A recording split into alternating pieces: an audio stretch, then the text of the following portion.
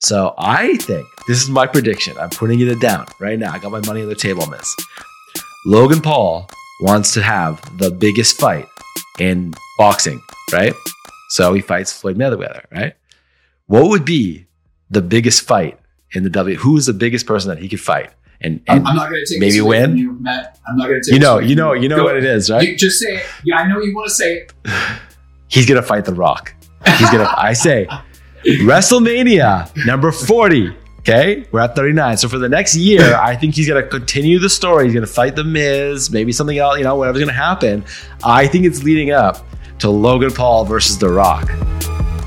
Good morning, marketers. We're back for episode number 5. And today we got a lot of fun stuff to cover about ClickFunnels, Russell Brunson, some beef between Ahrefs and SEMrush, as well as a little bonus story at the end, something we found that was really cool. One thing I've noticed, Andrew, is that a lot of people are messaging me about the show and asking to get interviewed on the show. So I just want to start off the show right now by saying that this is not an interview show. And it's also not a podcast. I mean, we do syndicate it on a podcast, but I think our vision for the show is that it is a YouTube show. It is a news show covering news that matters to creators, publishers, and marketers. So, since some people might watch this video and watch the first 30 seconds of it, I just want to start off by letting everybody know that no, we will not interview you for the show because it's not an interview show. Don't call it a podcast. I think we can take that as a just a nice warm welcome that they're enjoying our content, they're enjoying your energy, Matt. You just want to share in your presence. I'm gonna chalk that up as a warm representation of our content. That's how I'm gonna that's where we announced the first episode. I had a lot of people message me and say, "Do you want to interview me for your podcast?" And I was like, "It's not an interview podcast, but if you want to get to know each other," I'm like, "Sure." You seem like a cool person. And they go MIA. I'm like, "Wait, you don't want to get to know me?" What? Which is a piece of meat. Yeah, but it's also funny to mention someone do you want to interview me? It's why? I don't even know you. Anyways, so there's that aspect. And then, the other part is the whole thing of I ask people, why do you think it's a podcast? They say it looks like a podcast. I think because of our microphones and our headphones, it looks like a podcast. So whatever. This is I give that. But my original vision was that this was going to be a YouTube show, right? So it's now we're a video podcast show. Anyways. That starts. I can understand the confusion though too, because podcast is a very popular format structure. I work with clients that are all about the podcast and the interview style, and but there's multiple ways to skin a cat. And Matt, when you came to me with this idea, I was intrigued right away. I was intrigued because I agree with you that nobody was really doing a show kind of like this about marketing, for marketers and content creators, and just discussing in a chill, casual kind of vibe that where we're going to be highlighting some of the news that is relevant to those people. And so, that's what intrigued me right away when you came, when you first tabled this idea. And if people are looking to get some more exposure and access your audience, then maybe they want to get interviewed. But hey, we should definitely have. I want to get guests on the show that are going to help talk about different topics. Yeah, guests to help talk about some of these topics. I was talking to a friend of mine. She's really big into the crypto space. And, we have a lot of crypto stories that we want to cover about creators in the crypto space, NFTs, all that kind of stuff. So we're we actually have been talking about putting that together. So I do want to do that show because I think that she's, an expert in crypto and she'll be able to give us more insight into what's going on there. But on a side note too, we were also trying to figure out the branding and the logo for Good Morning Marketers. And the designer that I hired fired me. He broke up with me yesterday. He's like, I think our vision for design is different. And I was like, as he was saying it, I was like, are you breaking up with me? He's like, yes, I am. I'm like, okay. So, but what I said to him the last time we talked, I said, we need a logo that when somebody sees it, it looks like a news show. I think that's going to clear it up so people don't think it's an interview show. I think the logo needs to make it look like it's a news show. So we're looking at news logos, and I think that is a solution. So we're close. Once we get the logo then we can figure out the rest of the branding. But anyways, I'm happy that we launched without branding and without figuring all that stuff out. because it's going to make for a great story. And like, when we do like a keynote talk in like 2 years from now, we'll be like, when we first started, Matt was using a shitty webcam he found at Value Village, and we had no logo. Our audio was, lighting sucks. Sometimes cameras work. Sometimes cameras don't work. I mean, it's a work in progress, and I'm happy to be a part of this project with you here, Matt. This is really exciting stuff, and I mean, done is better than perfect at the end of the day. If we were waiting until we had everything lined up before we hit the record button, well, then maybe the show would have never happened. So yeah, no, I'm proud of us. I think it's getting better. Like, I watched the last episode. I was like, this one's pretty good. Like, it was okay. I did notice that I keep saying or whatever a lot, and I say like a lot, and I say, you know what I mean? So, I was just being critical of myself. So my goal for this episode is to say, is to not say or whatever. Yeah, okay. You know what? Can we talk about this? Actually, I want to talk about this because this subject comes up all the time for me. It's filler speech, the you knows, the so's, the whatevers, and it's that pause that your brain needs to think about what you're going to say next to form your speech pattern and your thought process, right? So and I just did it just right now. And the only way, in my experience, the only way to avoid that is a teleprompter. Now, pros and cons. If you're working on like a video sales letter, and I know you've got a lot of experience with that kind of stuff. If you're working on like a funnel and it needs to be dialed, okay, get yourself a teleprompter. That will get rid of all the filler speech, or rely on a video editor to kind of cut out all of that stuff. But then the content becomes really choppy. But here's and I want to hear your opinion on this, Matt, because my big thing is that, fine, great, you've cut out all the filler speech, but now your content becomes less relatable because now it's almost like too polished. It's overly polished. It's too perfect. Nobody speaks like that. Well, I think there's some, you can sound more clear by not saying too much of or whatever. It's also when I'm trying to explain a story and then I say or whatever, like I could see the viewer being like, what do you mean or whatever? Like, tell me the details, But also, I don't think that you don't do it. I was watching it and I was like, you have a way more, like you don't use a lot of filler words. But, I was a public speaker for many years. So I'm totally okay with saying, I'll play right into it. Right. But I just noticed that I was, you be critical of yourself. I'm not being critical to the point like I'm insecure about it or something like this. Is not what I'm trying to get at. I just, I was watching it. How do we improve the show? I was looking at different things, that sort of thing. I also talked to you about, I think we should focus on talking 10% slower. And I think that's also going to help us a lot. So. Yeah, I think I'm going to have to put like a sticky note or something up here. Speak slower.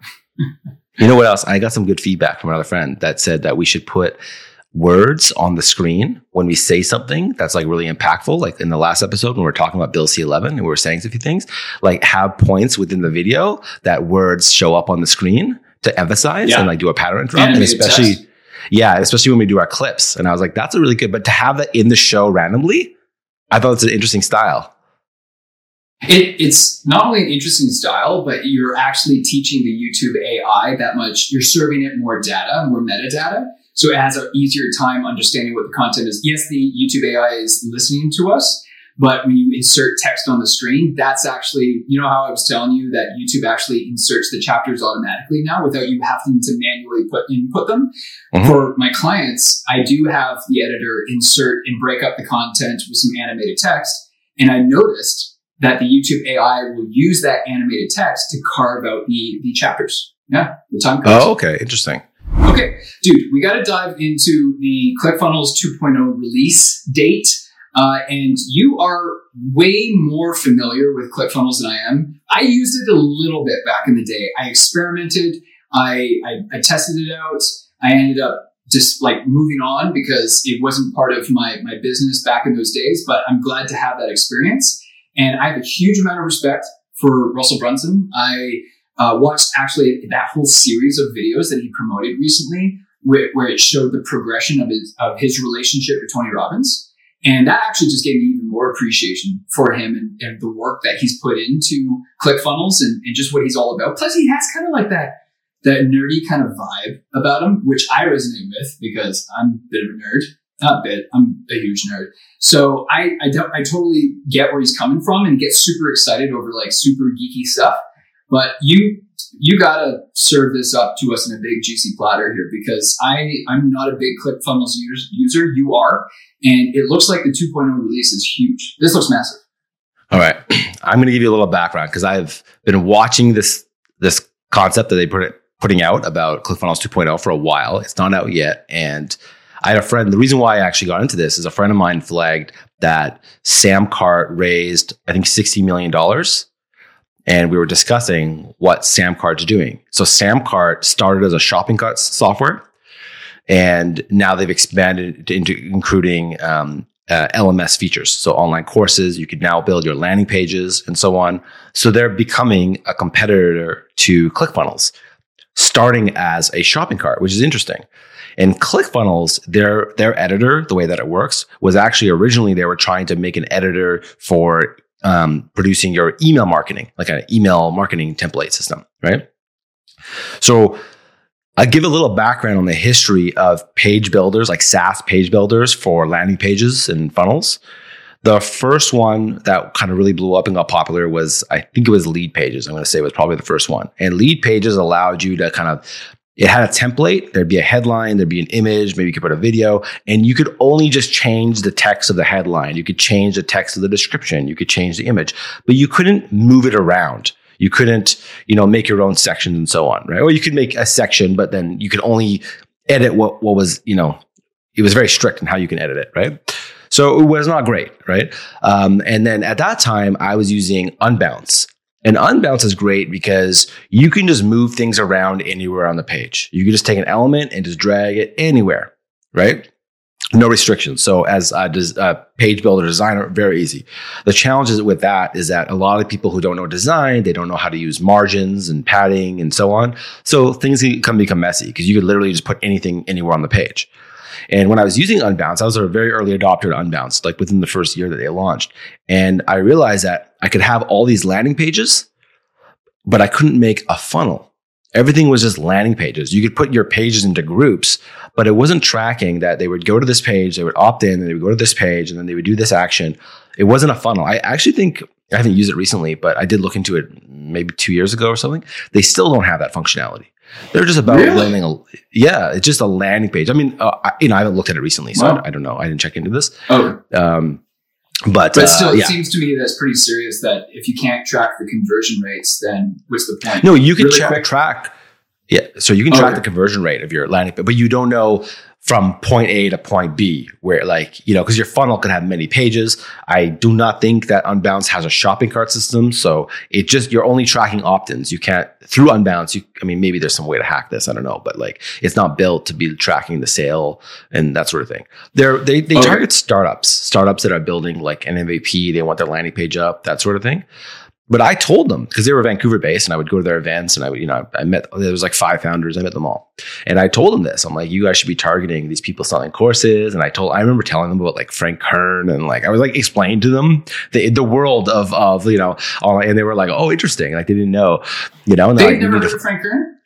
Yeah, this is 2015 or something like that. I was it was Frank Kern. Gotcha, I explained to them traffic secrets and all this stuff. I was people selling courses, and then he was just he didn't really know what I was talking about. And I was like, I need a funnel, not a landing page, And this is 2015. I was a very early adopter telling them this, and I was surprised they still don't have this. Yeah. They also don't believe in affiliate marketing, so they don't have an affiliate system, which I think is kind of silly. You look at ClickFunnels, the reason they grew so much, and by the way, ClickFunnels has way more users than Unbounce. And I just think it's funny that they're against they're if people love our product, they should just promote it. Why would we need to pay them? I'm because affiliate marketing, I don't know. Because that's what motivates people to take action, duh. Whatever. Yeah. I don't know. Yeah. It's for me to put in a lot of effort to promote something, oh, great if I could get paid. I don't mind just telling people Unbounce is cool, but anyways. Yeah. So ClickFunnels comes around, and ClickFunnels, their page builder is very easy to use. And I think what made it easy to use is they're using the design principles that a developer would use, or a UI designer would use, right? So you have sections, you have rows and you have columns, right? So the section this is the section of the page, right? Then you have it goes columns. So it goes sections, columns, rows. Then you have columns. So you can have, I don't know, maybe up to 5 or 6 columns within that section. And then you have rows, which is all the stuff that would go in. I think I got that right. So that's like how designer developers, that's how they build things and when they're coding things, right? So it made it a little bit more restricted into how you could put things into place. So you can't just drag something anywhere on the page. And I think that helped people to design pages a little bit easier and just made it easier to use versus you just put things anywhere, right? Yeah. And they had the concept of the funnel. So Russell Brunson was a very well-known marketer at the time who was building funnels and spending tens of thousands of dollars to build out all these funnels and all these, you do what's called like a one-click upsell. So someone buys your one product, then you have a video on the next page that says, hey, you just bought this product. How would you like this product too? Just click this one button. You already have their payment information. So as soon as they click that button, it's an automatic upsell. Then you could have down sells and cross sells. They say, no, I don't want this. Then you could say, well, how about I give it to you at this and you just pay, $1 a month or, something like that, right? They also have order bumps. So when you're on the checkout, you could say, I'm buying this book. Well, hey, you want to get the audiobook? Just check this box and I'll send you the audiobook as well.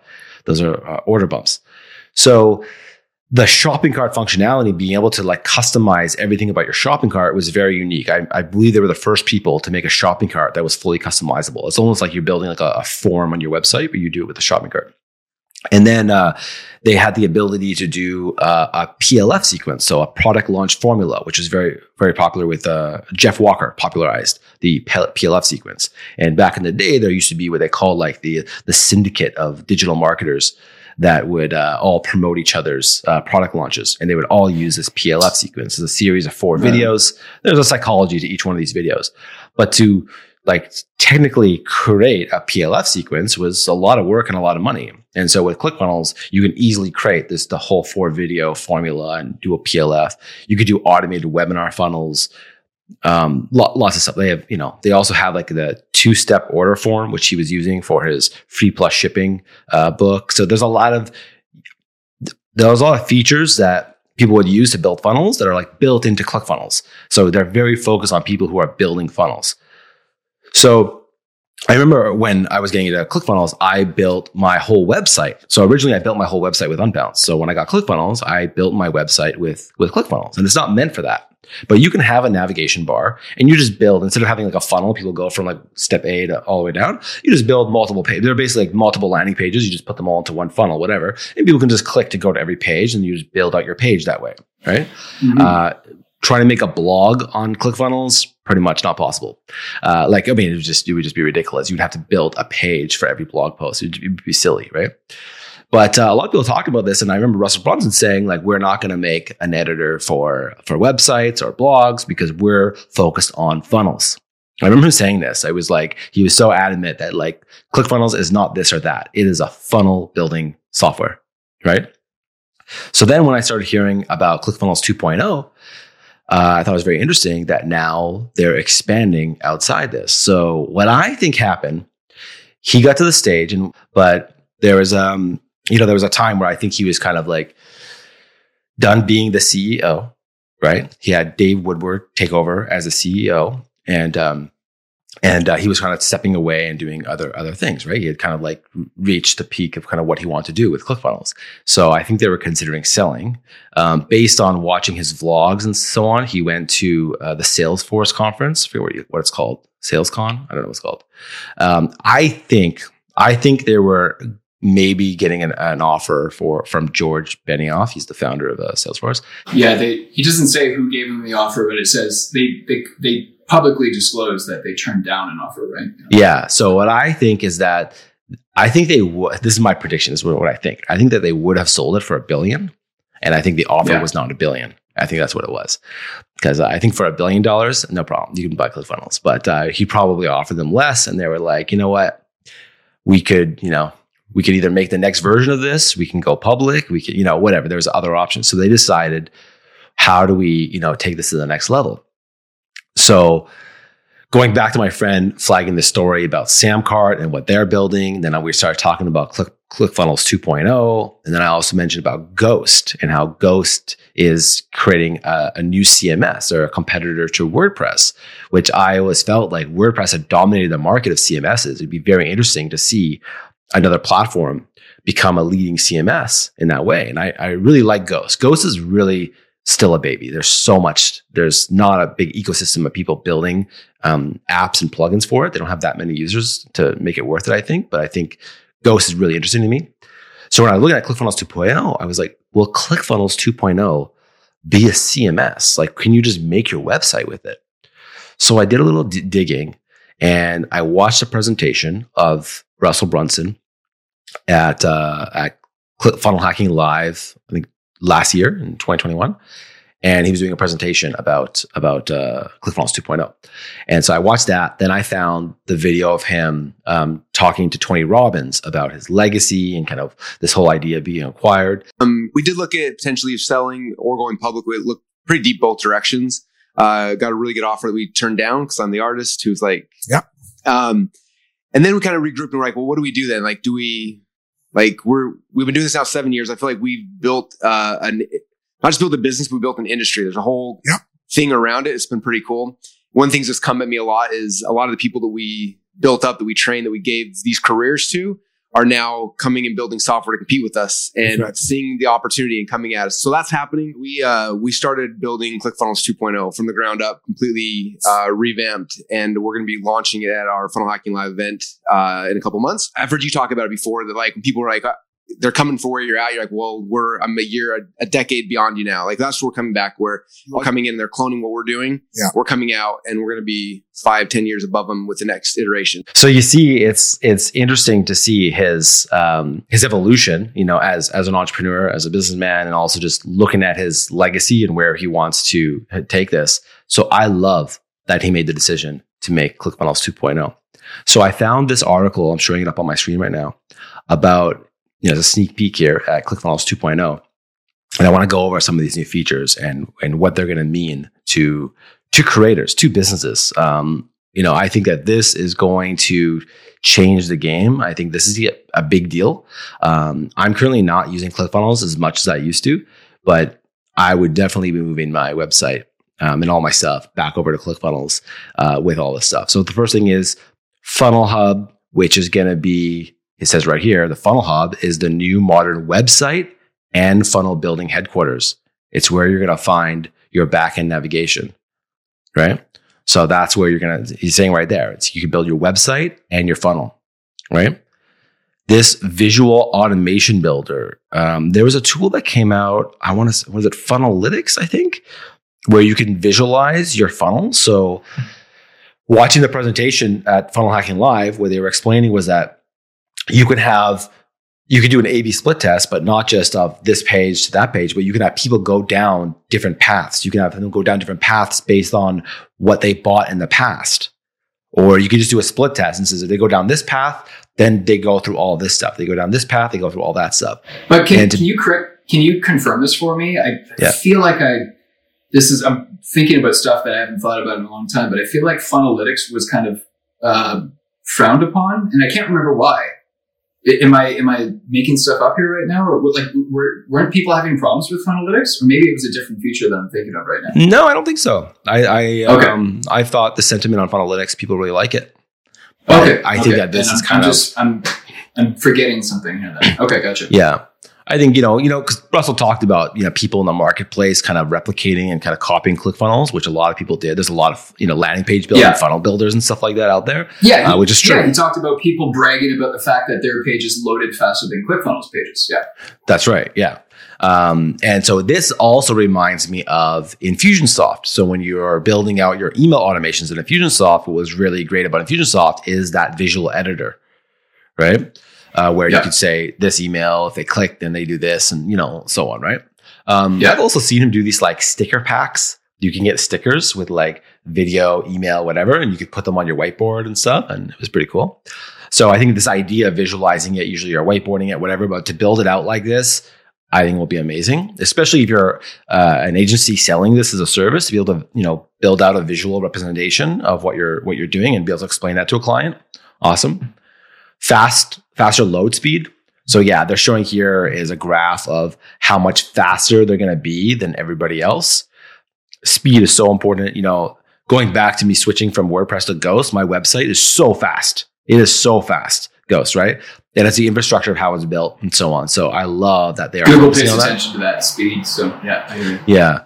There's also another issue that people have been talking about. I don't think it has to do with load speed, but apparently people are having issues getting their ads approved if they use ClickFunnels. So hopefully that will be addressed as well. I don't know why. Maybe because there's a lot of bad actors in ClickFunnels. I don't know. Maybe because they're using the subdomain. Maybe that was the reason why, because they're not putting their own domain. I don't know why I just brought that up, but yeah, I know ads and redirect links are definitely not friends. I don't know if that would be tied into that, but I notice a lot of people don't customize their CNAME to have a custom domain on ClickFunnels. They'll just use the subdomain ClickFunnels something. I'm like, why would you, Yeah.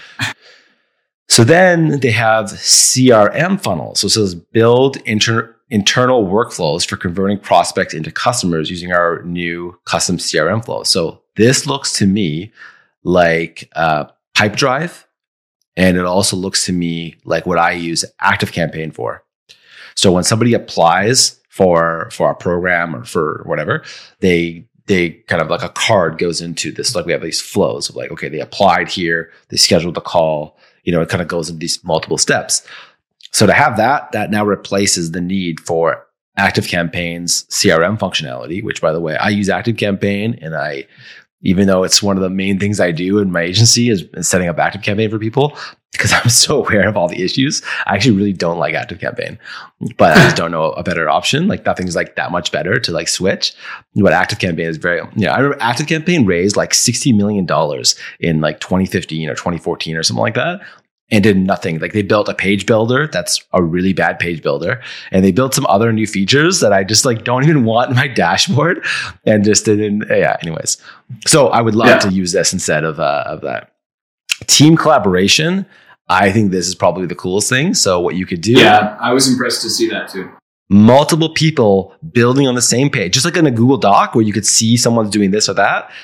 That is over the top awesome, right? Like, it's no brainer for remote teams, and remote teams are taking over. So yeah, because now if you both log in to ClickFunnels, you could be building one thing, then when you hit save, like it could affect the other. Like you can't work at the same time.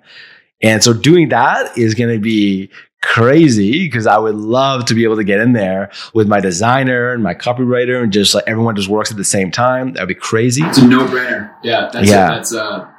I'm sure that was a feature that was being requested. It certainly sounds like, and I'm going to let you wrap this review here up here on that, but it certainly sounds like that they really did listen to their audience. They really did listen to the pain points that were being reported through using ClickFunnels 1.0, and they're now taking a piece of all these different CRMs' lunch, because they're now incorporating all these different CRM features into ClickFunnels 2.0 to really house and streamline the entire process into one interface. And there's no denying that that's the way to go. That's brilliant. Yeah. Absolutely. And this part surprised me, which was the e-commerce features.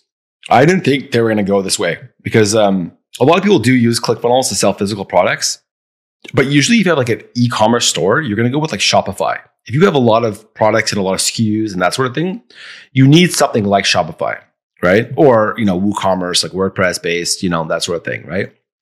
So they're also doing this for physical products, being able to have your own store, all that. I think that's overkill, that you can have a full-on e-commerce store.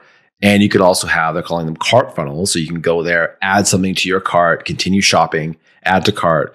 This is now competing with Shopify.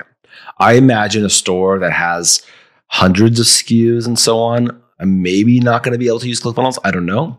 When I used Shopify, what I noticed is that a lot of things, I worked with a client that had thousands of SKUs, and there's like a file you download. It's like a CSV file that you could download. It also works to upload it into like Google Shopping. So I can like download the file and upload it into another platform, and it's all formatted. There's a certain name for this file type.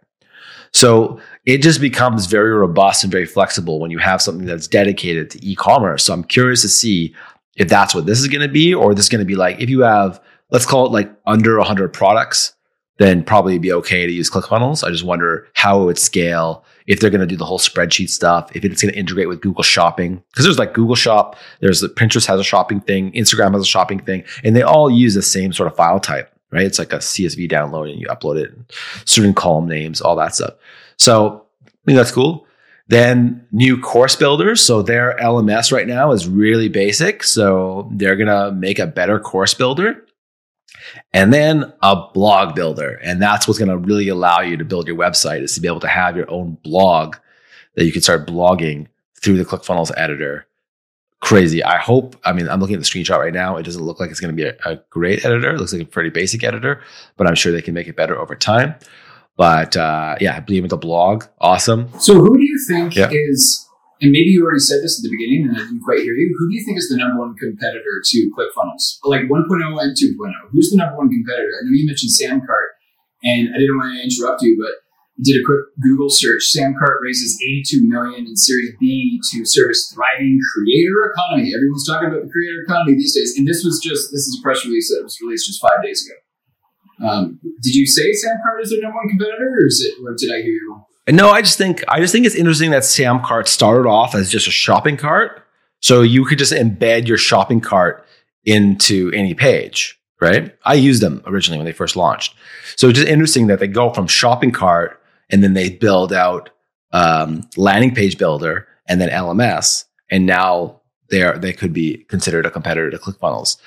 I would say the main competitor is probably Kajabi, because Kajabi is very focused on the course part, the LMS side, and they have some community features and that sort of thing, but their page builder is not that great. I personally am not a fan of Kajabi.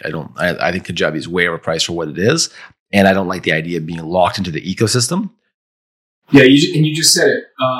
Has ClickFunnels 2.0 disclosed their price? I actually don't know. I haven't found it. No, but let's talk about that after. I'm going to tell you what I think the pricing is going to be. Gotcha. Okay, so we got Blog Editor, they got a new page builder, they got sophisticated email workflow. So now, again, going back to what I use ActiveCampaign for, they're doing the exact same thing you could do. This originally was kind of like something you would see in like Infusionsoft now, and then you see ActiveCampaign has something that looks just like this. So I think that's going to be awesome. I would love to ditch ActiveCampaign. I just want to say that currently, ClickFunnels has something called Actionetics. They have Actionetics for their email marketing, and they have Backpack for their affiliate marketing.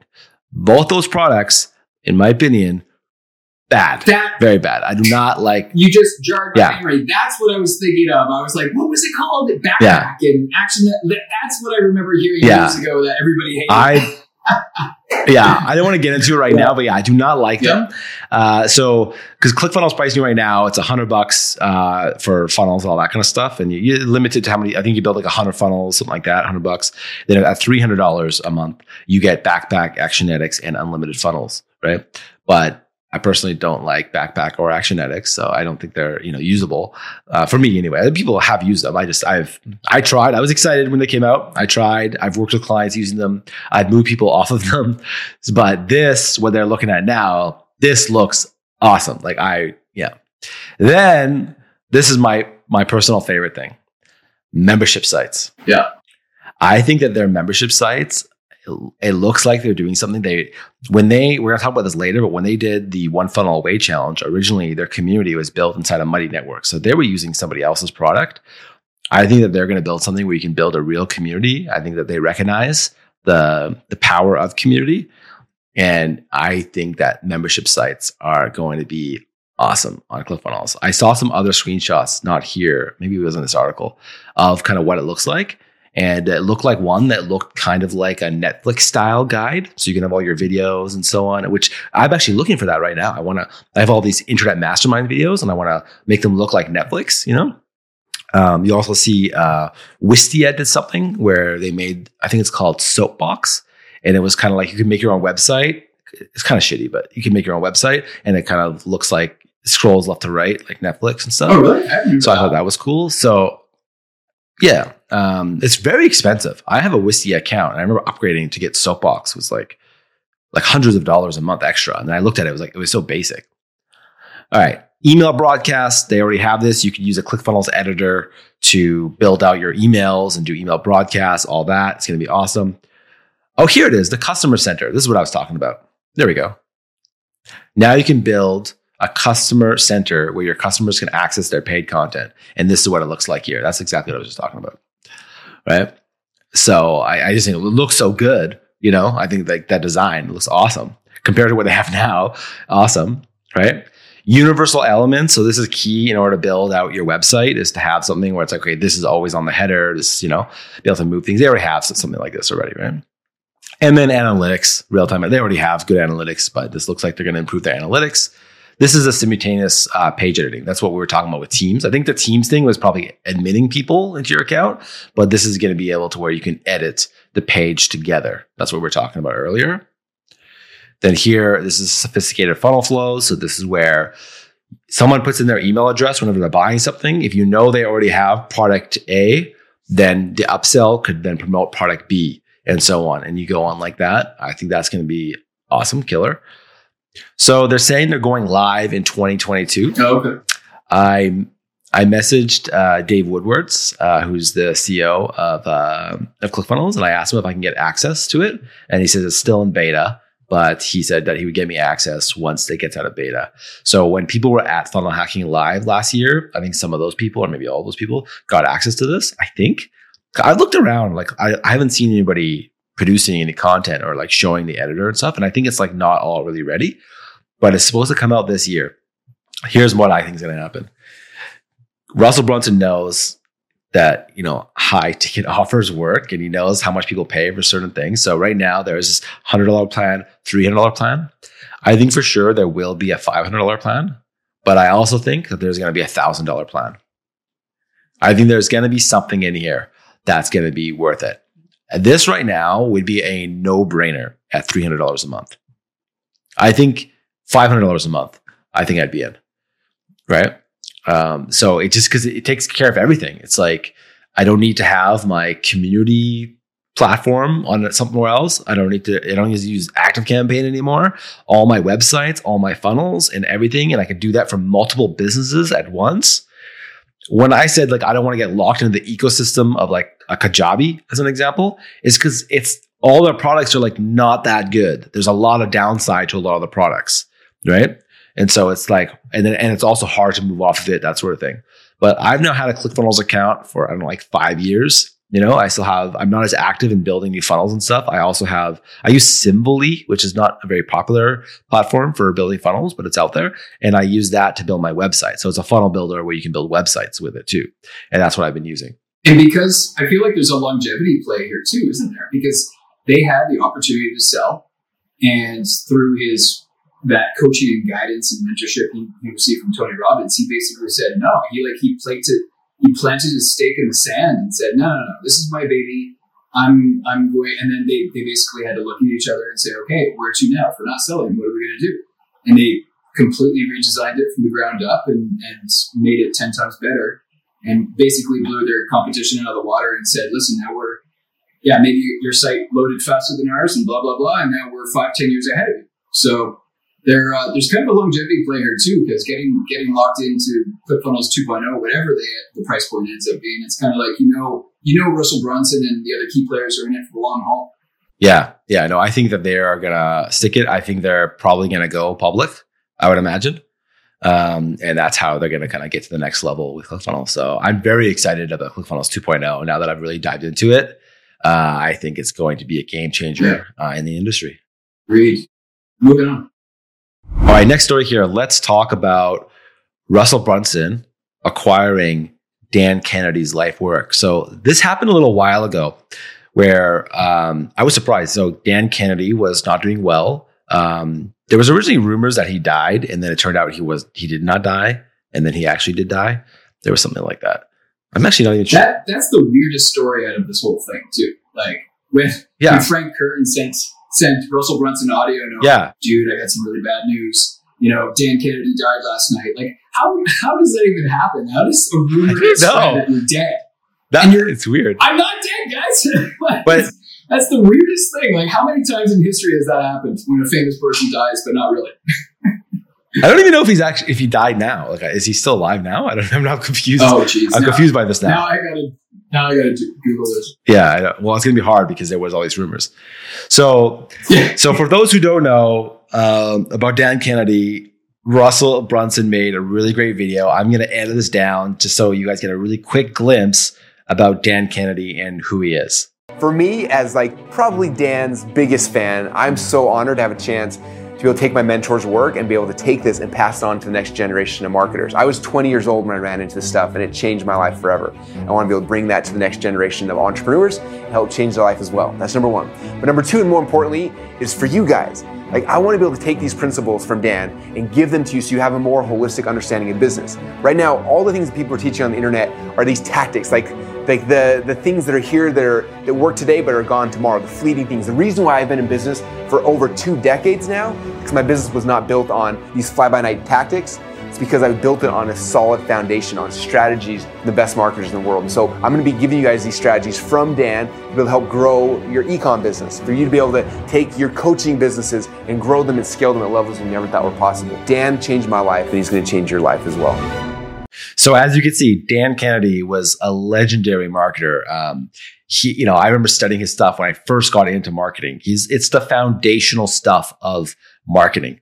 Anyone who gets into marketing, I highly recommend you look into Dan Kennedy's work. When I first started watching him, I found it was kind of boring to listen to, but the more that I got into, I love the way that he diagnoses I remember this concept of like, you want to be able to like see through the eyes of your customer.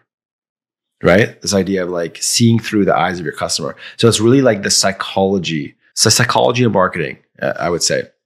I don't know. There's a lot of great concepts that Dan Kennedy shared. And I think it's interesting that Dan Kennedy is a creator, right? He's a creator, and he was creating this, marketing content. Back in the day, people used to sell marketing courses like from the stage. You go to a live event, go to the back of the room now and buy, right? Maybe you have like an infomercial, call now and buy, right?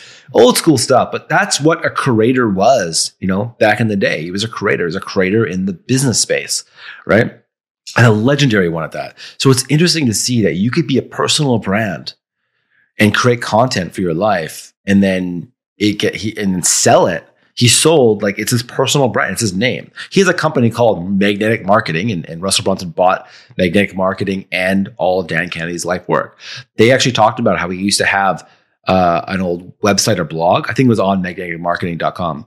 And they actually went in the Wayback Machine, which is where you can go to see old pages of a website. And they went and they found all of his old blog posts, and they republished it. I think it's on. Can you double check that, Andrew? I think it's on magneticmarketing.com.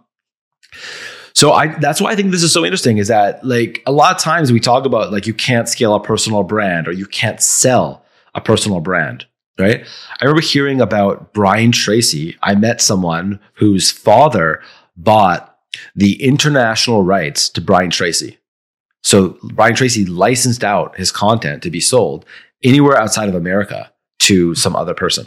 I don't know who it was. It was someone I knew, right? So that was another way where like a personal brand can be sold, right? But it's also great that he sold it to Russell, and it's interesting to see how Russell is using it. So now when you go and buy one of his products, there's often an upsell to get Dan Kennedy's content. And Dan Kennedy's content is so much important foundational principles of marketing that I would recommend anyone getting into marketing should for sure study Dan Kennedy's stuff. Is like when I got in, this is like more than 12 years ago when I was doing it, I would do it again. I think there was just so much that now if I listen to it all, not like I listen to everything he did, but like if I were to go back and take some of these courses again, I think I would still learn a lot.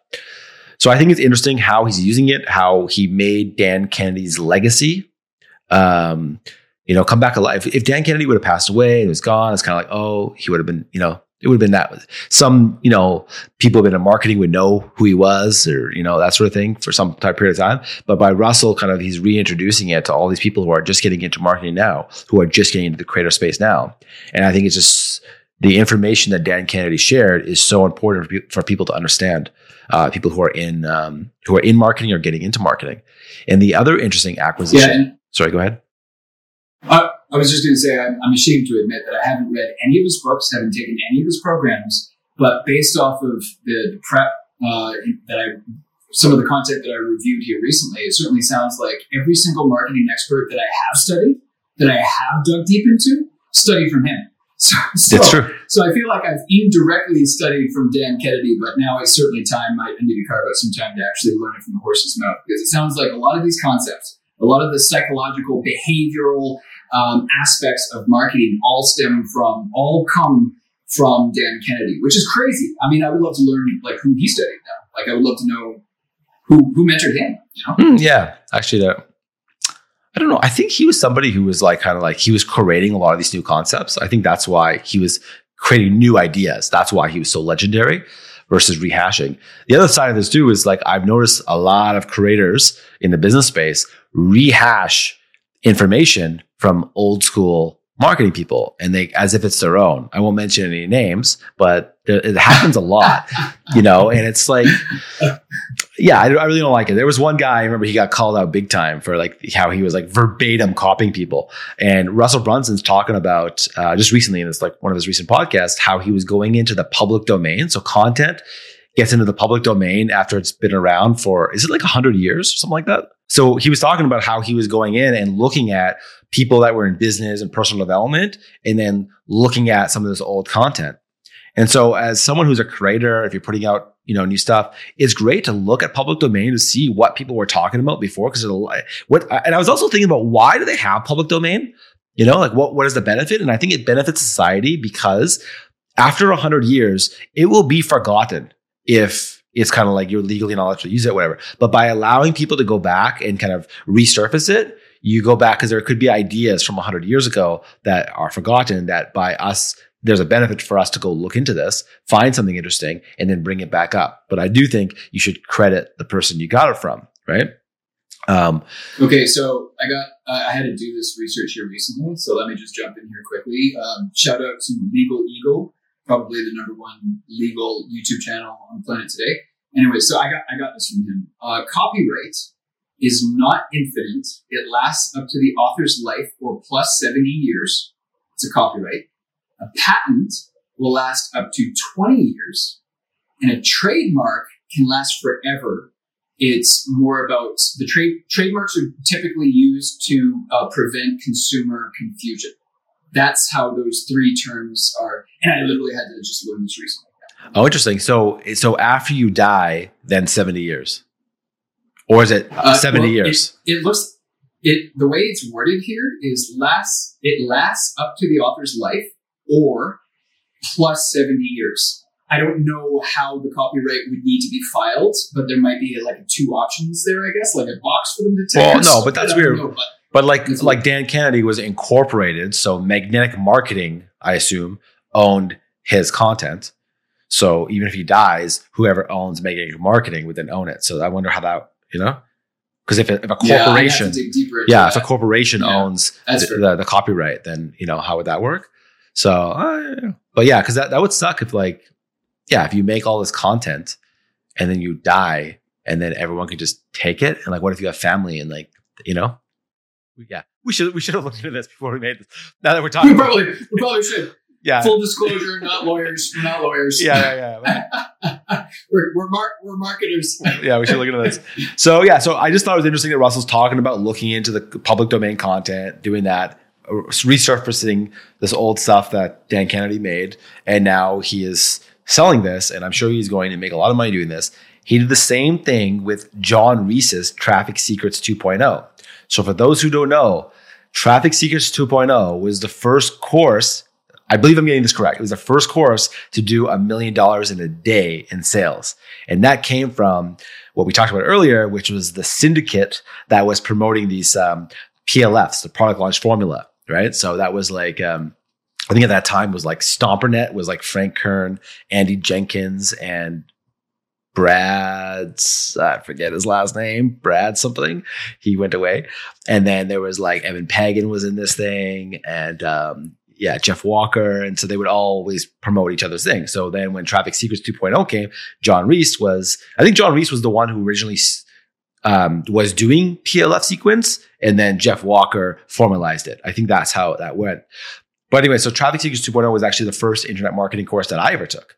So I had a group of friends. Somebody had the set. I think they were DVDs or CD-ROMs or something. And we sat for a weekend watching all these videos that were explaining different concepts of marketing, right?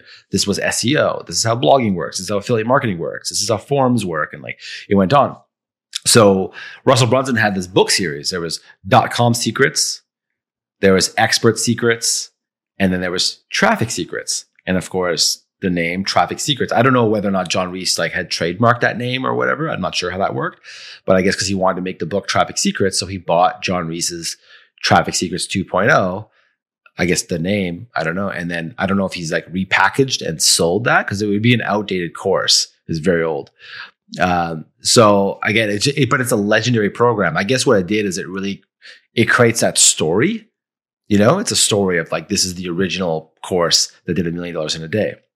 But what's more, I just want to throw this out, kind of last part of the story is that even though Traffic Secrets 2.0 was, the first course to do $1 million in a day, I feel like it was $1 million in a weekend. So I just want to throw that out there, but I'm not sure if it was a day or it was a weekend. I remember before I said it was the first $1 million launch, and someone corrected me. They're like, no, it was like, I can't remember what they told me, like it was in a weekend or in a day. Anyways, but then a couple of years ago, Russell Brunson was speaking at Grant Cardone's 10X conference. And this was big news at the time. He did a 1-hour presentation and sold $3.2 million in sales. Who knows because there's always going to be some refunds or whatever it is, right? But nonetheless, in a 1-hour presentation, over $3 million. So it was big news across the industry. Everybody was talking about this, because he went in there and they also had like audio issues and all this kind of stuff that was going on during the event. And then he came back the next year and then he did another pitch for how to sell from the stage. And so he did another course about how to sell. So I thought that was like, because he played into the story, right? Hey, last year I was here, I sold $3 million. And now if you want to learn how to do it, take my course. That's brilliant. So there's no better way to do that. There's a lot of people out there who talk about digital marketers doing sales funnels and call them fake scarcity tactics or whatever. I love Russell Brunson's marketing. And I've been at events or dinners, whatever. People were talking about Russell Brunson and I stuck up. Oh yeah, I stand up for him every time. I really like Russell Brunson, and I think I just think he's a great person in general. I think he's a good guy. I have a funny story. We were at Funnel Hacking Live in San Diego one year, and I was with some friends, and we bumped into his assistant and another girl. I think she works. They both work at ClickFunnels, and then they invited us to this dinner where he took the whole staff. After like Funnel Hacking Live was over, he took the whole staff out to dinner and they're like, oh, just come with us to the dinner. And so it was me and like 3 other friends.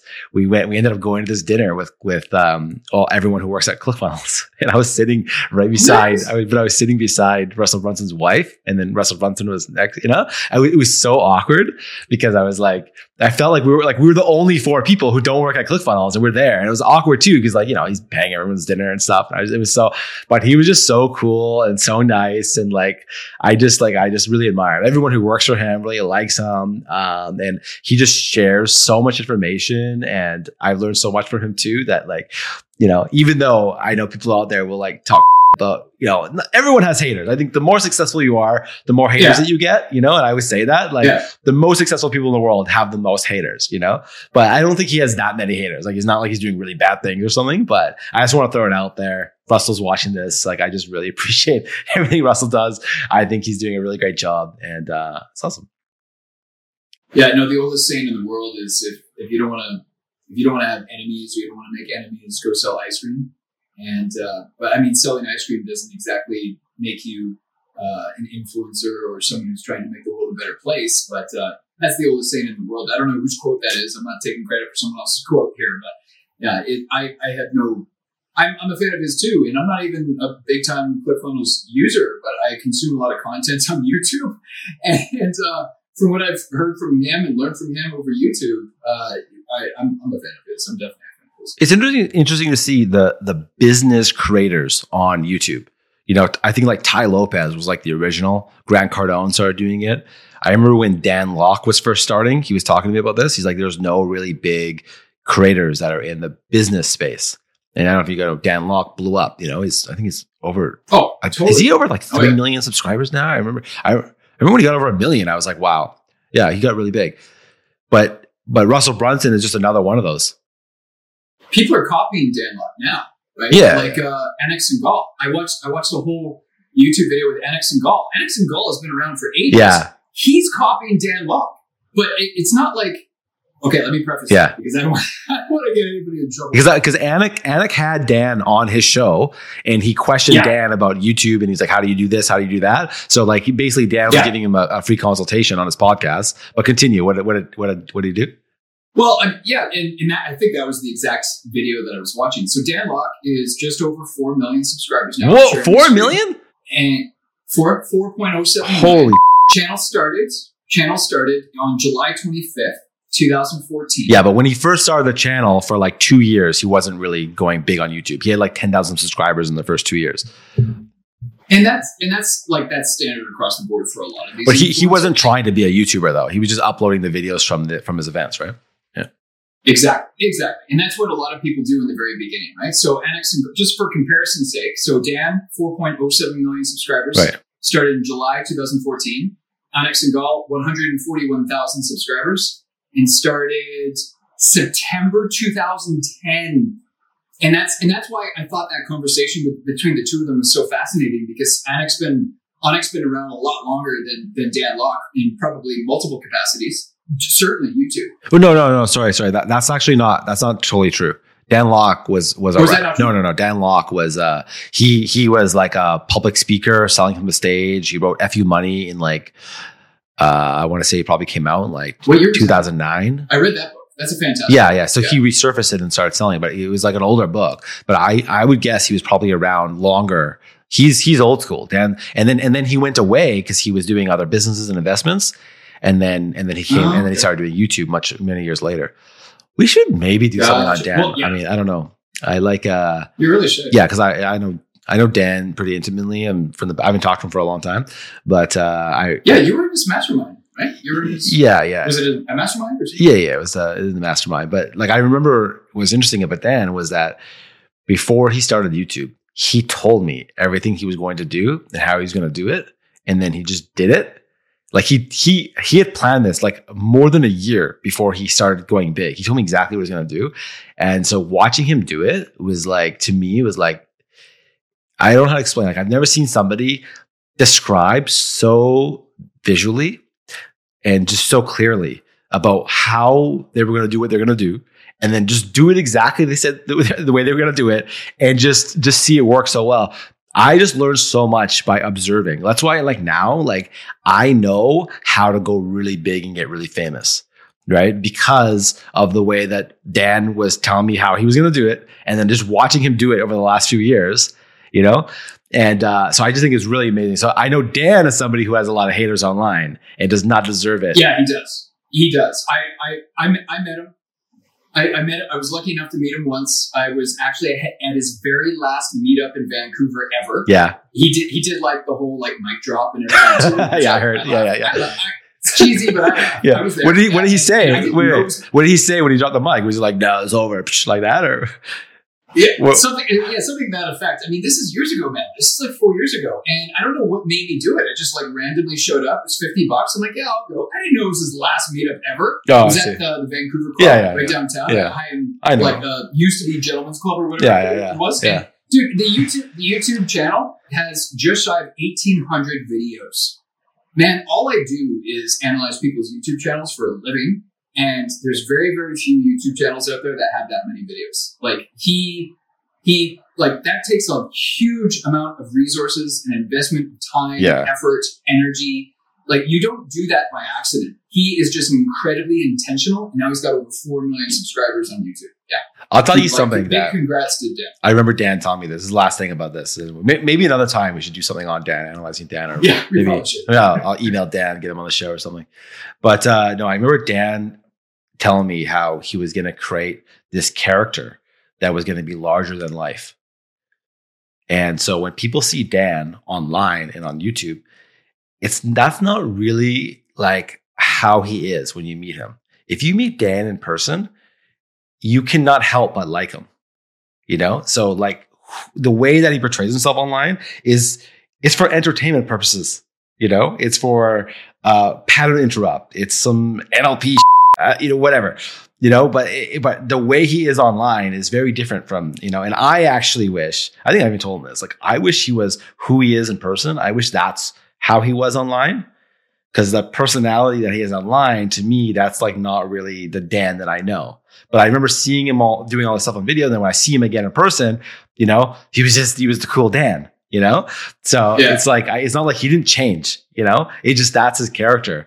And even looking at others, online and so that I've met, I see that a lot of people do that, where they're like, who they are online is a little bit different than who they are in person. And I think it's also a safety net, because then if people hate Dan online, they don't hate Dan. They don't hate Dan Locke. They are hating Dan online. So, he doesn't have to take it personally or something. It's like, it's a polarizing character that's going to get attention. Right. So that's why, like, I think people underestimate Dan Locke and what he's done. But I'm shocked that he's at 4 million subscribers. I didn't know that. So this is the last ClickFunnels story. I want to talk about this because we're on this ClickFunnels bandwagon right now. And I thought this is really cool. So what it is about how the One Funnel Away challenge helped ClickFunnels surpass their cap of having 70,000 users. So I think back in 2016, maybe it was 2018, I tried to find it. I could not find this. Russell Brunson was on his podcast talking about how based on some mathematics that him and his co-founder were talking about, based on the churn rate and their acquisition rate, that they could never surpass 60 or 70,000 users. Okay. Because they had a certain churn rate, how they were acquiring people, whatever, they couldn't get past 70,000. So after some time, they were trying different funnels, trying different things, and they built what I would call the ultimate challenge funnel, which was the One Funnel Away challenge. So I'll say that again, the One Funnel Away challenge. And that helped them surpass, and now they have over 100,000 paid users. So what's interesting about that is he talks a lot about this in his content. And again, I was trying to dig just to like find, like, I've heard him talk about this so many times. I couldn't find the clip of him actually saying this.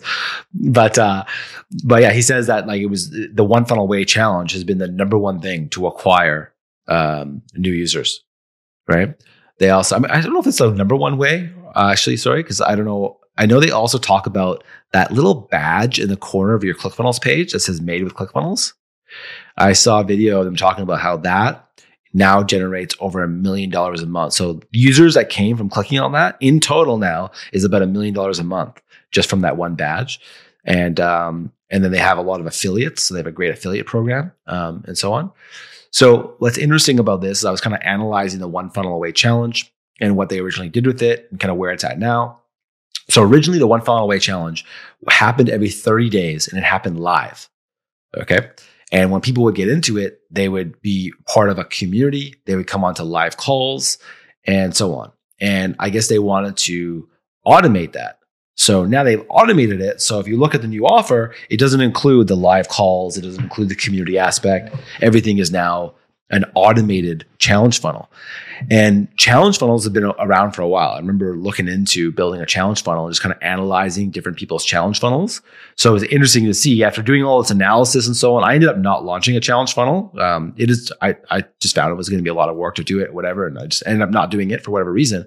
So, but just knowing all the different elements that would go into building a challenge funnel and then seeing the One Funnel Away challenge and how they went from do it manual, do it live, right? That's what helped them go from 70,000 users to 100,000 users. But now they just automated it. So I think it starts every 2 weeks or so. I'm not sure. When I looked at it a few days ago, I saw the countdown timer and I wasn't sure if that countdown timer was fake or not, but it looks like it's real. So it starts in a few days from now, whatever. That way people will come into it all at the same time. You pay $100 and you get all this training. And the whole idea is that you got to, build your one funnel that's going to kind of break through the ceiling. So the way that they promoted this was, and I thought this is an interesting concept. It's like you sell the thing that sells the thing. That's what they say. So what they originally did is a 30-day summit. So they would sell you for free They sell you on the 30-day summit. When you register for the 30-day summit, then they sell you the One Funnel Away challenge. And they did that for a long time. And it's important to always have new hooks and try some new things. So now they have the 5-day lead challenge. So they'll promote the 5-day lead challenge. It's free. Then they upsell the One Funnel Away challenge. And so what happens is people go through that. They set up their ClickFunnels account. They learn how to use ClickFunnels. They learn how to build a funnel. And there's certain sticking points that they know someone can learn. If someone can, set up their custom domain, they're more likely to stick. If someone can launch their first funnel within 30 days, they're more likely to stick. So they actually built out other funnels and other mechanisms to lower their churn rate at the same time. And so the One Funnel Away challenge is helping to educate their users. The users are paying for the one, it's $100, right? They're paying, but they're also part of this community that's kind of going through, and they're learning how to use the software. And if you learn how to use ClickFunnels, you can make a lot of money once you know how to build a funnel, right? So I just think that like as a software company that's so focused on education, you look at other software companies out there, like nobody puts in this much effort into teaching people how, not just like how to like technically use a software, but like strategically, how do you, create funnels and so on. Like I don't know, like what other software out there is doing this. And you look at I remember a while ago, I looked at the stats for Unbounce. Unbounce was around for many years. I want to say 4 or 5 years before ClickFunnels. And I don't know what the stats are right now. Maybe you can look it up really quickly, but like the amount of users they have compared to ClickFunnels was not even close. Like ClickFunnels had way more users than them. I forget what it was. I feel like they had like 20,000 users or something. And I was surprised. It's like these guys have been around longer than ClickFunnels. Yeah, I'm trying to find. Yeah, they had a lot more runway, didn't they? And I mean, the only thing that I wanted to touch on there too is that challenges are super successful and popular. So I'm not surprised at all that ClickFunnels deployed that strategy. I mean, Tony Robbins is running free challenges. Think Media, Sean Campbell, Think Media runs free challenges. Right. They're typically like 1 week long free challenges. And I was Googling it when you were talking there. I can't remember the guy's name because he spoke at Traffic and Conversion Summit. He's known as like the challenge guy. And I have no doubt that's where ClickFunnels, I suspect that's where ClickFunnels probably learned how to properly run a challenge because it creates that buzz, it creates that immediate action because it's a challenge and you want to succeed, you want to do well compared to the other people in the challenge and compared to yourself yesterday. And then because what you just pointed out, like it's typically the low-hanging fruit, the quick actions, the quick results. And then when people get those early results in 1 day, 1 hour, what have you, then they're much more like, it becomes more sticky. They end up actually progressing through the program that much more effectively or that much more likely to progress through it. I can't remember the guy's name, but he's like the challenge guy. I remember Scott Alford. He used to be known. I remember when I first was looking into it, people kept pointing me to Scott Alford had a very popular challenge funnel. I forget what it was called. That was the one I was diagnosing. But yeah, it's also interesting to get people to do it together, right? So if like you could always sign up and you're always kind of going at it alone, but by having this timer that's I don't know if it's every 2 weeks, every 30 days, whatever it is, but then people are going together. And when we were doing social media director, I think I told you this, I used to only have 16 students every class. And I thought if I have more, I won't be able to serve them all. But as soon as I had more, it was better because everyone supported each other. And it was like people were doing it together. With 16 people, you're going to have some people who are not doing as much. Some people just take a course and then kind of like, don't really focus on it as much.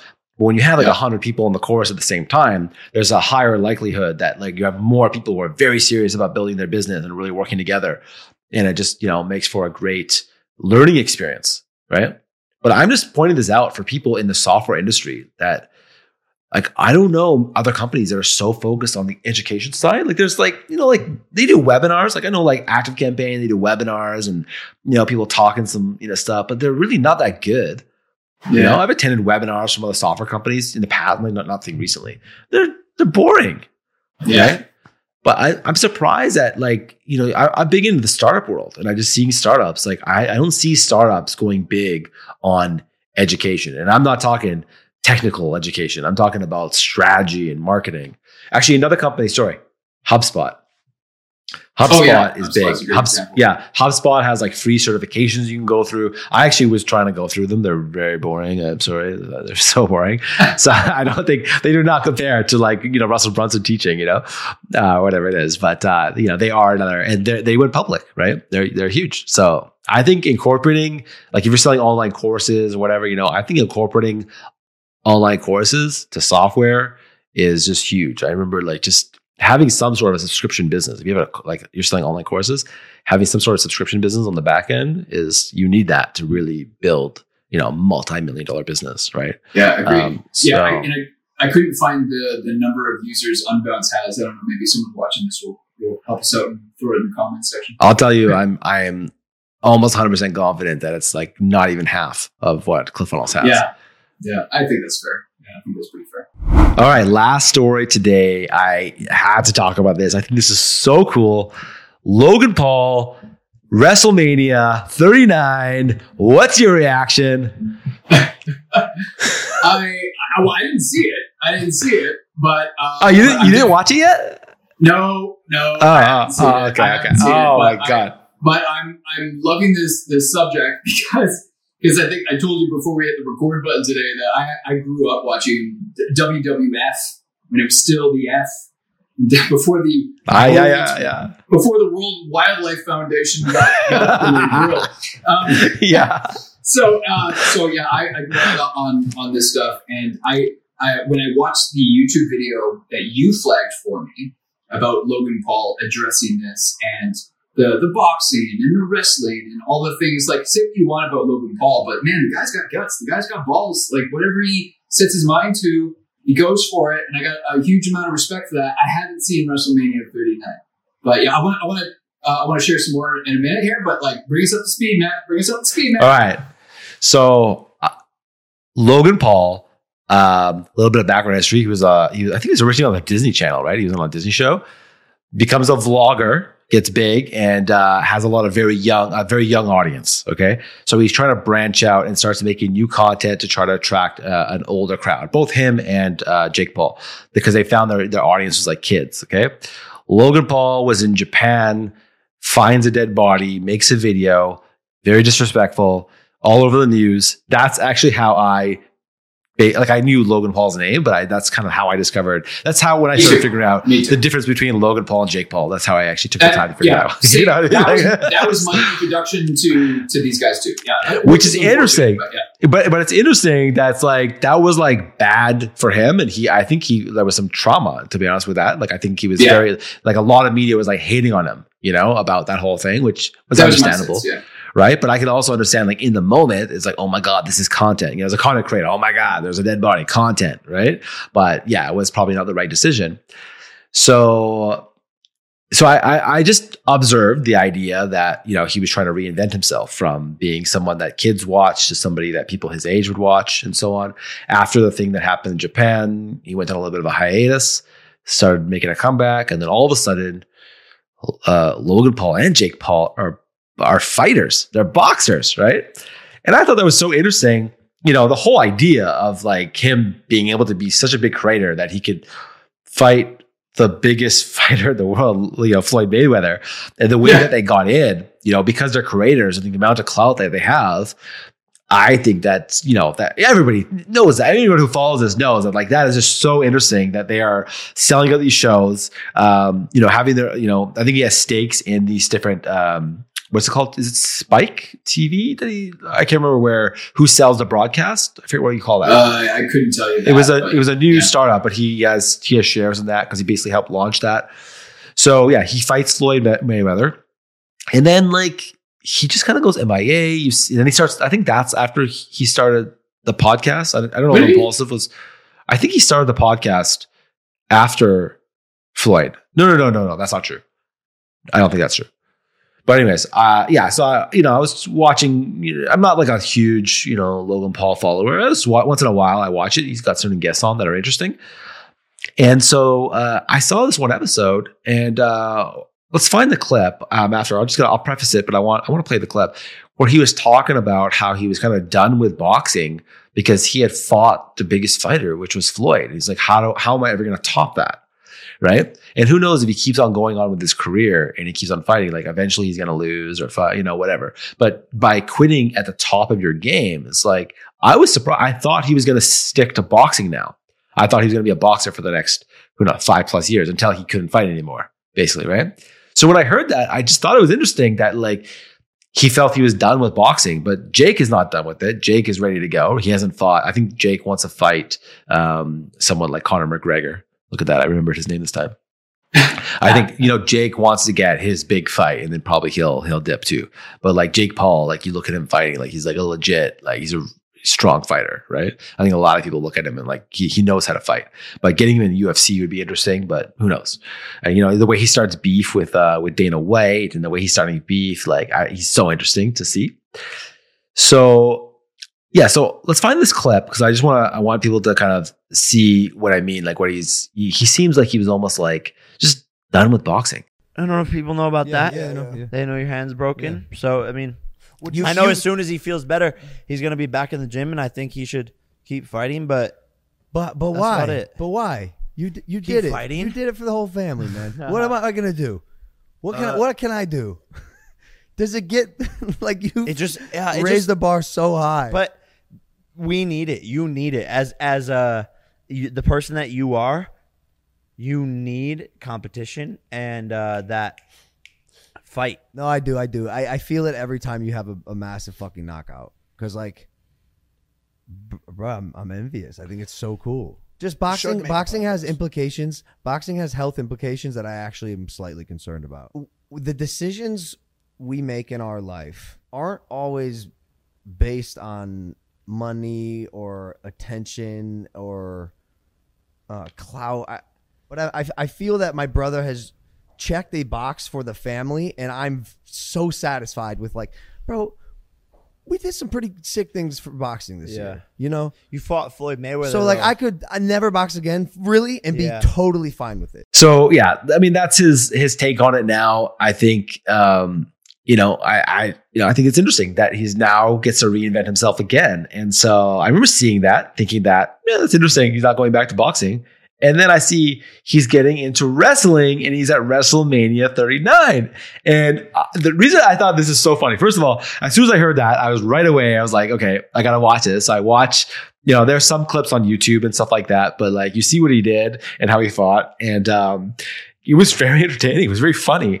And what's so cool about this is that this whole idea of celebrity boxing and fighting in a real fight, is a little bit like you got to be a trained fighter. But in wrestling, he could fight anybody. Anyone who's got, like he could fight Will Smith or whatever, right? Or, whatever.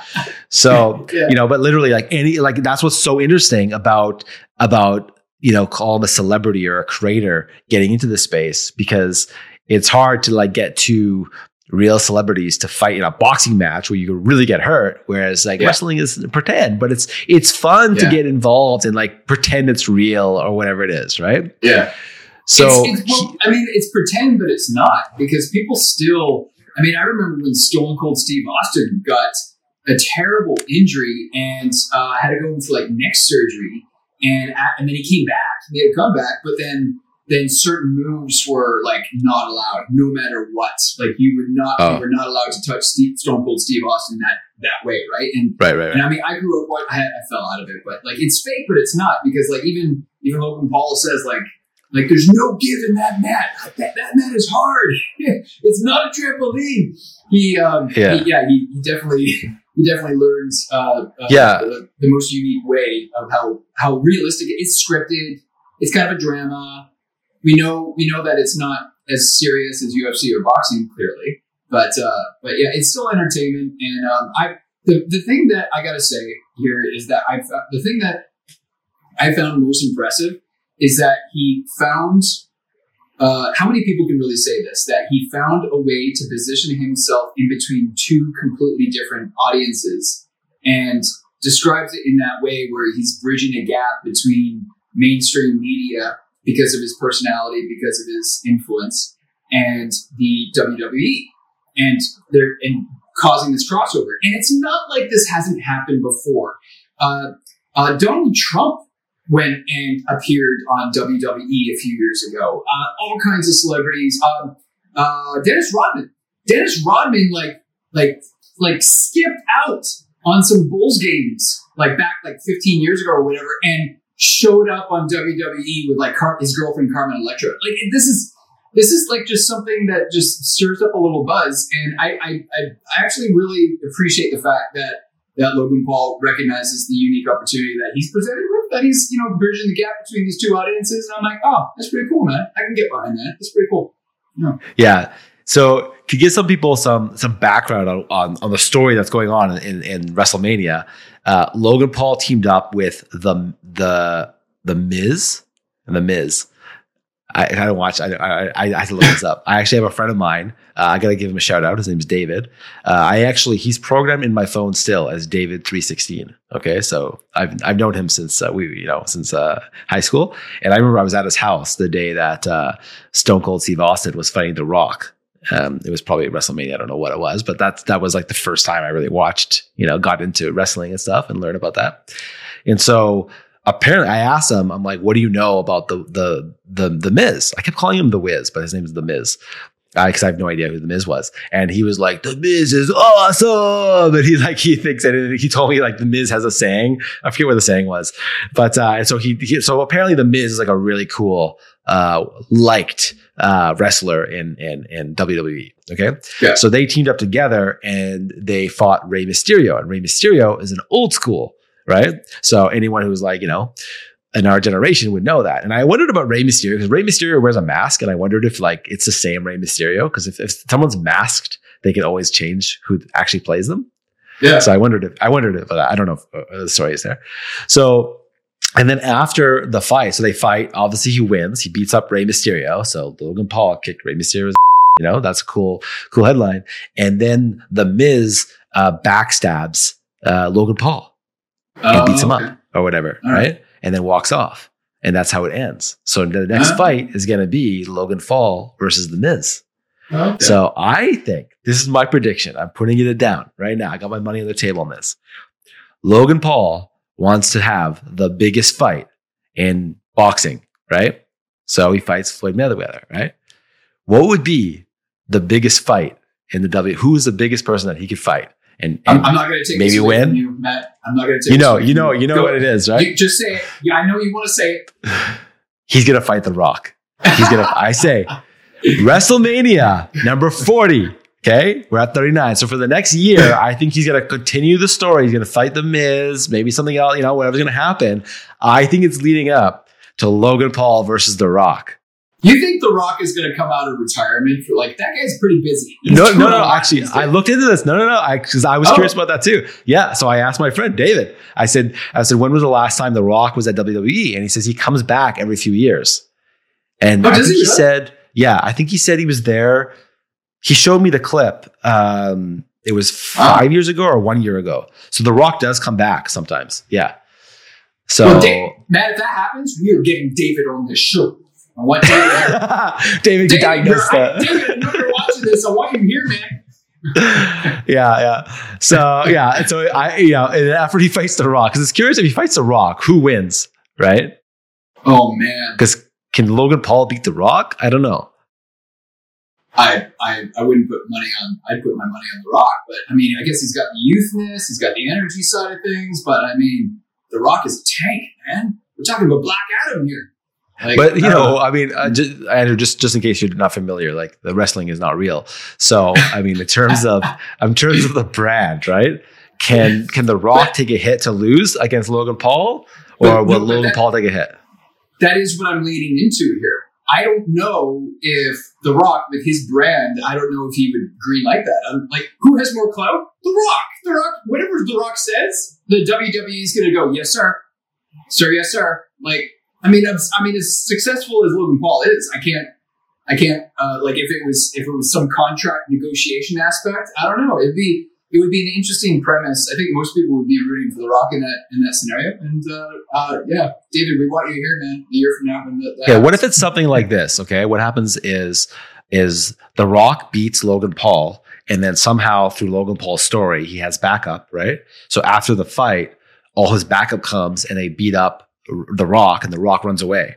Therefore, they both kind of lost, right? Or they both kind of won. They both kind of lost. That could there be might be but I hear where you're going with that. And then there's the open loop. There's the open loop that they come back, right? So what? There probably is a story that can be drafted so that everybody's happy. Everybody walks away happy. And it might be a scenario like that. Yeah. The other one is Stone Cold Steve Austin. Yeah. Well, yeah, he would be the next big name. I don't know if like The Rock is so mainstream, you know? Yeah. And, you know, he's talking about bridging this gap and, you know, that sort of thing. But I also just want to really quickly just let everybody know, like, he was talking about how when they fight, like, they're really getting hurt. Like it's not a soft mat when they fall. And so I just want to play the clip of Logan Paul talking about what it was like fighting at WrestleMania. I didn't practice like any of those moves. I watch you train, but I didn't see you actually like pull the moves off. No, because it's because, you know, you're doing it on that surface is hard. It is not bouncy. It is not a trampoline. There is no give. It is plywood. It's wood. And so everyone, you know, wrestling's fake. Shut the fuck up. That shit hurts. I am sore. The left side of my body kills me right now. Like, those are real slams and they hurt.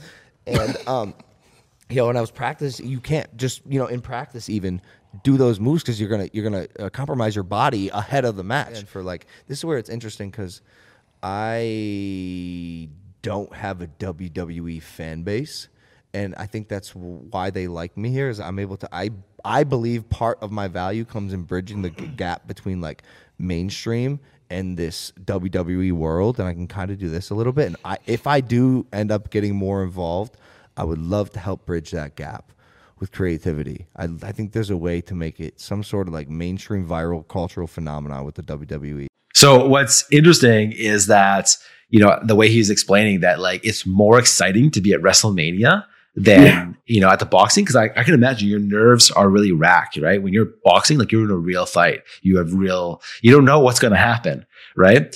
But, you know, watching Logan Paul, like, I was just getting into it. Like, I was like, this is so fun and funny. It's like, what is going to happen? Like, what is the story that they drafted? What is going to happen here? Because you know it's going to be interesting. So I think it's fun for me. I'm really excited. I'm excited to see other celebrities get into this. I think that this opens up a world of entertainment. And I think it's going to make the WWE so much bigger that now that we're getting, you know, creators involved in WWE, and I'm sure some more celebrities are going to get involved. I can't wait to see, you know, what they have planned for who he's going to fight. I'm putting my money on The Rock, and then maybe some other celebrity, you know, maybe another creator. I don't know. I'm sure. Oh, what if The Rock beats up Logan Paul and then Jake Paul is in the audience, jumps up, and Jake Paul and his crew chase out The Rock. That would be an awesome story. And now Jake Paul is in the WWE. Yeah. And then it's like Logan Paul and Jake Paul versus The Rock and Stone Cold Steve Austin. Yeah. Yeah. And oh my God. And it's feasible. It's feasible too, because Jake Paul would be in the audience because he'd be there supporting his brother. He was. No, he was there. He was there. Yeah. Yeah. Exactly. Okay. Yeah. That's fair. Yeah, that's fair enough. So it would make sense. It would make sense that he would come back to watch his brother fight The Rock and go from there. Yeah. And they're going to call them the Paul brothers are going to fight together for sure. Yeah. That's going to be epic. It's going to happen. So I'm officially a WWE fan. I've never been a very big, like, I watch it a little bit, you know. So what you're telling me here is that his goal to bridge two communities has worked successfully. You were the proof now. Yes. It worked. Hey, so you need to reach out to Jake Paul and be like, mission accomplished, man. Mission accomplished. It definitely worked. I got just one last thing. It's so funny. I was watching, the Logan Paul's fight, and then I had Marcus with me, and we always wrestle. We fight on the bed, and we, you know, wrestling stuff. So I was joking with him that we should get a WWE belt. So whoever's the winner, which Marcus is always the winner, would get the belt, right? So I started explaining to him wrestling. Yeah, so I was explaining to him wrestling and stuff, and he was like, "Oh, interesting." And I was like, "It's not real." And then he's like, "Okay." So then I was watching it with him, and he was like, I could see his face. It's like he was like in shock, you know. I was like, "Can you tell it's not real?" He's like, "No," and he was like, because like, you know, he's like bashing their heads in, and he was like, "But he thought it was all real," and I was like, "No, it's not real." And then like, so I was like pointing out, like, you see how he's not really touching him; he's just doing that. He's like, "No, he couldn't tell." So I just thought it was so cute, you know. Marcus is 6 years old. He's watching it, and like, even though I'm telling him it's not real, he was still like a little bit like, oh my God, like these guys are really fighting. So I realized that I don't think WrestleMania is for 6-year-olds yet. Maybe 8, maybe 9. Yeah. I wonder about that. I wonder what the appropriate age is for wrestling.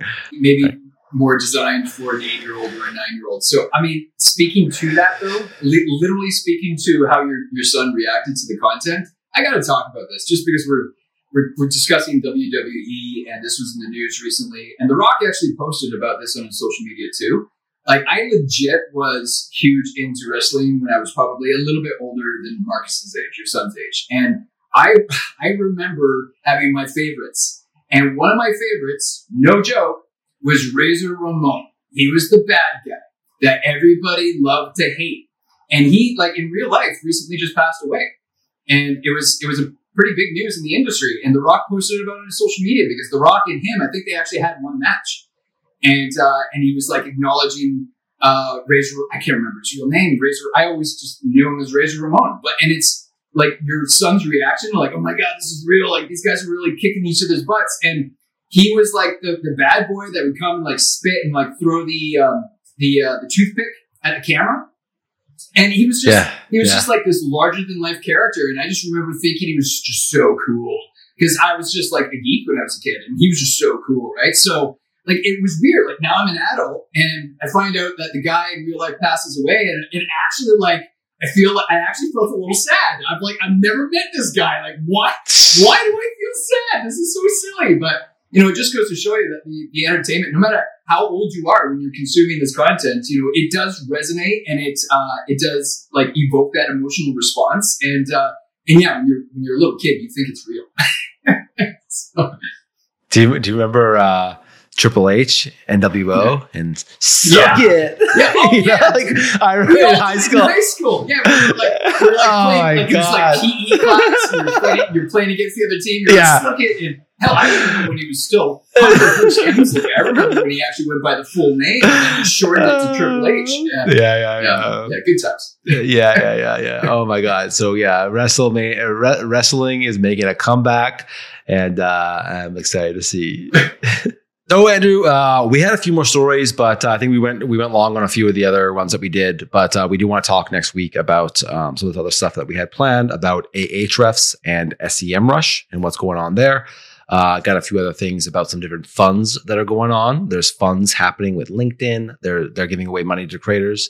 Their YouTube is, and Facebook is. So we're going to talk all about how creators can get money from these big platforms and the cool things happening in the industry. We do have a playlist on Spotify.